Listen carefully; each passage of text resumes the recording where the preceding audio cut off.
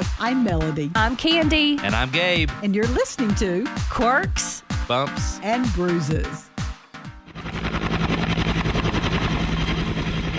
And that is the sound of a helicopter. So why in the world would we be playing the sound of a helicopter? So helicopter parenting is what we're talking about on Quirks, Bumps, and Bruises. And Candy did very well recently by not being a helicopter mom. You know, I let my little boy, who hasn't ever been anywhere without me, to a distant place. I mean, he's gone with grandparents' places, or of course my husband, different places like that, but never has he gone to some out of town type thing without me being there, or somebody I know being right there with him to hold his hand and make sure nothing happens to him. So now he's in school and they were going on a field trip to a pumpkin patch. Yeah. That was how far away? About 45 minutes away from the school. He had to get on a bus. That has no seatbelts. That has no seatbelt. I've never really understood that. I'll never get it. So let's have some fun here and let's go back.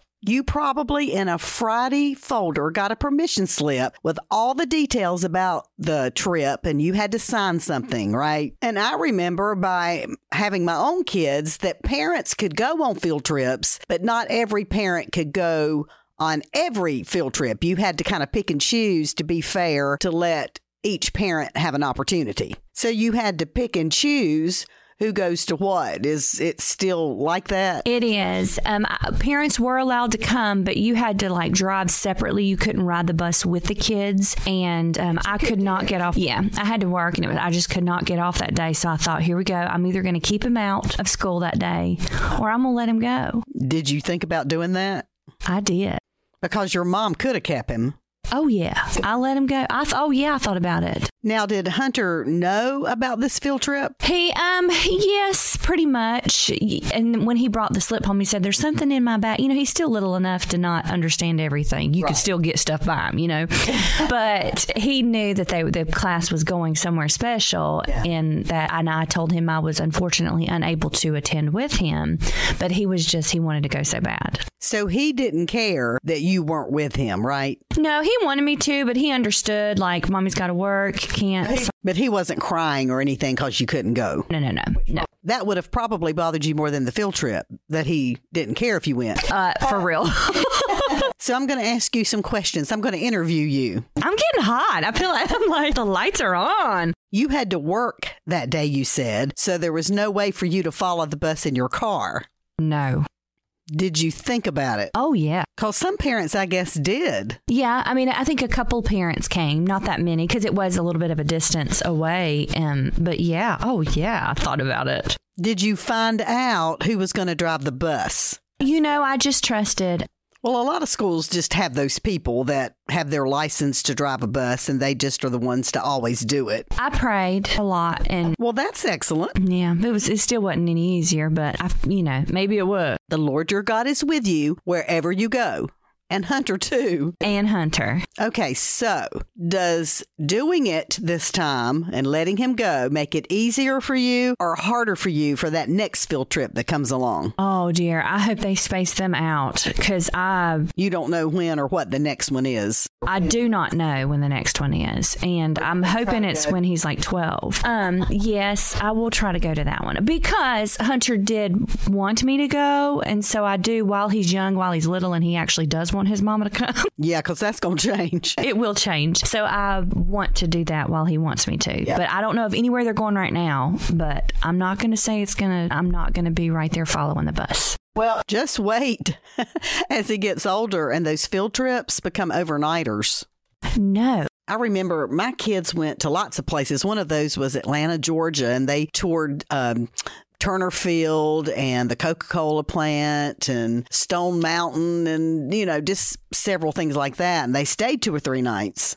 And the kids just love that, staying in a hotel and all that stuff. They love it. And schools have to be so careful now with what they do. Everything is planned out by the minute. They do not give them any free time. You know what it says about idle hands, right? You don't give kids, especially middle schoolers, any free time. Praise the Lord. Kids do not need. Right? Yes. The devil's work. Yes, exactly. So going to that topic of helicopter parenting, and maybe because I was a school teacher, I was the one to plan the field trips, to organize it, to make sure everything was in place for that. And so because of that, maybe I didn't worry so much about my kids going on field trips as maybe the average mom would that wasn't a school teacher. I went on several field trips, and then like we talked about earlier, you can't go on some because you give other parents a chance to do it. But I guess, again, it just never bothered me a whole lot. Field trips didn't worry me as much as maybe it is worrying you. I remember my son, I think he was maybe in the 9th grade or so. They went to Washington, D.C. for like a couple of days. How old was he? I think, if I remember correctly, he was in the 9th or 10th grade. He was probably about 15 or 16 years old. Now, I will tell you, there was a situation. They had rented this big Greyhound, the kind that has bathrooms and TVs, very nice, Greyhound buses. And something happened where they ended up having more students than they had seats on that Greyhound bus. So what they had to do was get another smaller bus, not even a Greyhound. It was just like the school bus. And one class had to ride on that bus, and it happened to be my son's class. Well, first of all, I was like, do I get some money back? Because I paid a lot of money for my child to go on a Greyhound that had bathrooms and TVs. That was the first thing. The second thing is, who's driving that bus? I want to know who's driving and what credentials they have to drive. You know what I mean?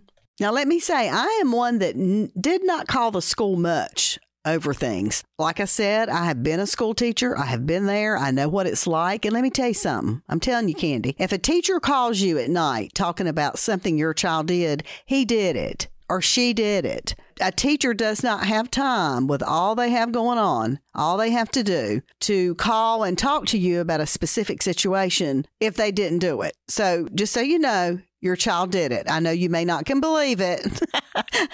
Little Johnny is perfect, I know, but they did it. They did. Mm-hmm. Mm-hmm. You know. Good.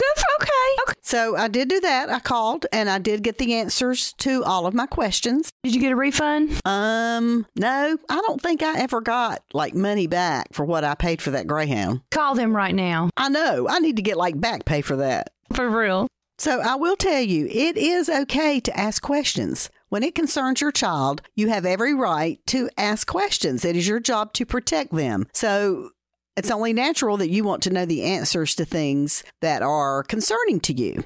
Good. And if whoever you're asking gets upset or angry because you want to know the answers to these questions for your child, then that in and of itself is a big problem. Thank you. Yeah. Thank you. And I agree with that. Mm-hmm. And my child, this school would not at all get angry about that. You know, I looked up the definition of a helicopter mom because I've always heard that as a negative thing. Yeah. Like, I don't ever want to be a helicopter mom. Well, I looked up the definition. It says a mother who takes an overprotective or excessive interest in the life of her child or children. Basically, an aggressively overbearing helicopter mom is something like those people are. And I don't want to be that. Do you know some moms like that? Yes. And I could almost be one. I really like control, and especially over your children, and just this world, y'all, is a hot mess. Yeah. And so I just want to give them freedoms. But I also think back when I was a kid, like, I cannot believe that I was allowed to do some of the things that I was, like going overnight on a trip to and I used to have to call my mom when I got in the room. I don't dare leave the room.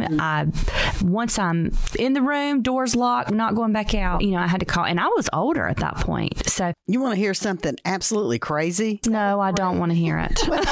I was in the 7th grade, and this is how much more trusting they were back then than they are compared to today's times. We flew in the 7th grade. We got in an airplane and flew to Washington, D.C.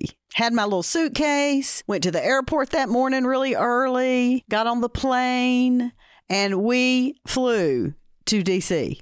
I just cannot even believe that I did that at such a young age. I think we were there like 2 nights and 3 days. Did you have to call your parents every single minute?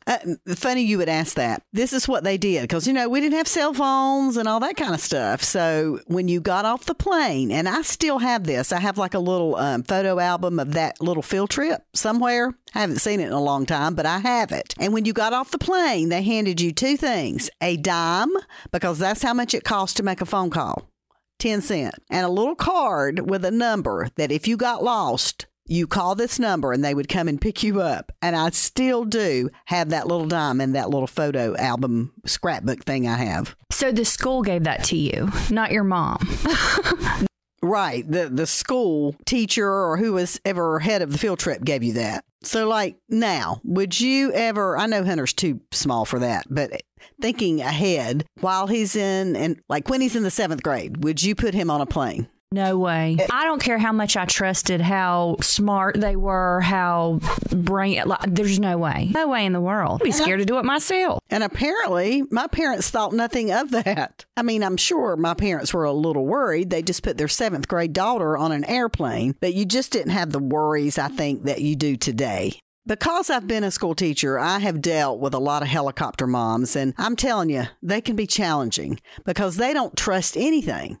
They don't trust what you do as a teacher. They don't, they're always second guessing what you're doing. And it can really get, I'm just going to be honest, as a former teacher, it can get a little aggravating that here you are trained to be a teacher, trained to do your job, but yet they don't trust you. I know. I remember this incident. We had taken our daughter to Gardner-Webb University for her freshman year of college. They had all the parents in a room giving you just kind of an overview of what it would be like for them and that kind of thing. And I remember the head of the security, the head of the university police, literally gave every parent his personal cell phone number because he said, you know what? I know what it's like to have a freshman and it can be a little scary at times. So if you're trying to get in touch with your child at 2 a.m. and they're not answering, then you call me and I'm going to go get on my little scooter and I'm going to their dorm and I'm waking them up. I mean, it was amazing. But I remember there was a mom in our group and bless her heart, she had homeschooled, and nothing against homeschooling, but she had homeschooled her child from kindergarten to 12th grade. She was also a mom who never let her child go to anyone's house to spend the night. Now they could come to her house and her little girl could have friends over to spend the night at her house, but she was never allowed to go to anybody else's house. So she had literally been with her parents nonstop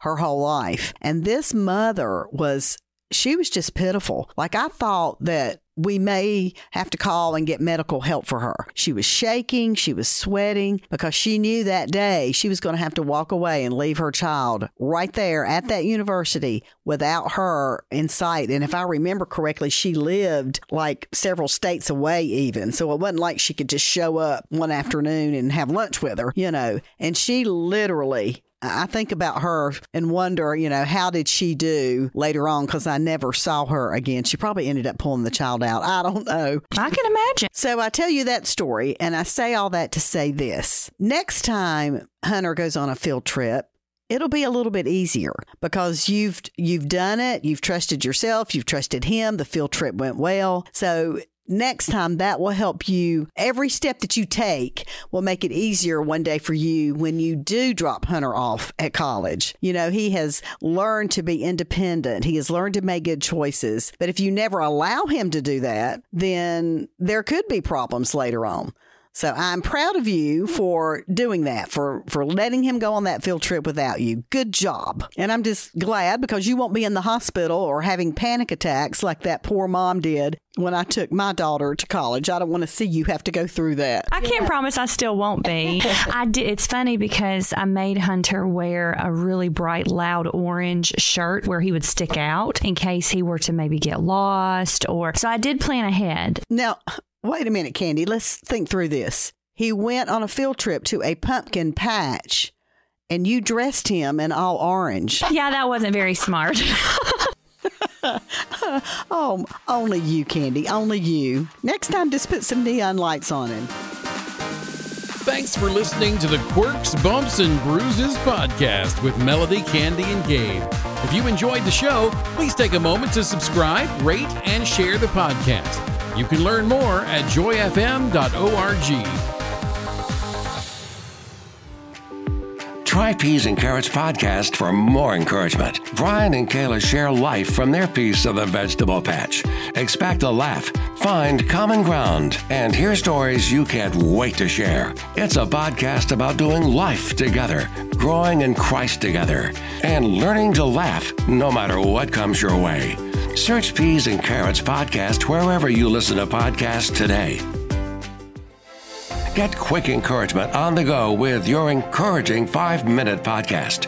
It's a weekly dose of encouragement to start your week off right. Search your encouraging 5-minute podcast today.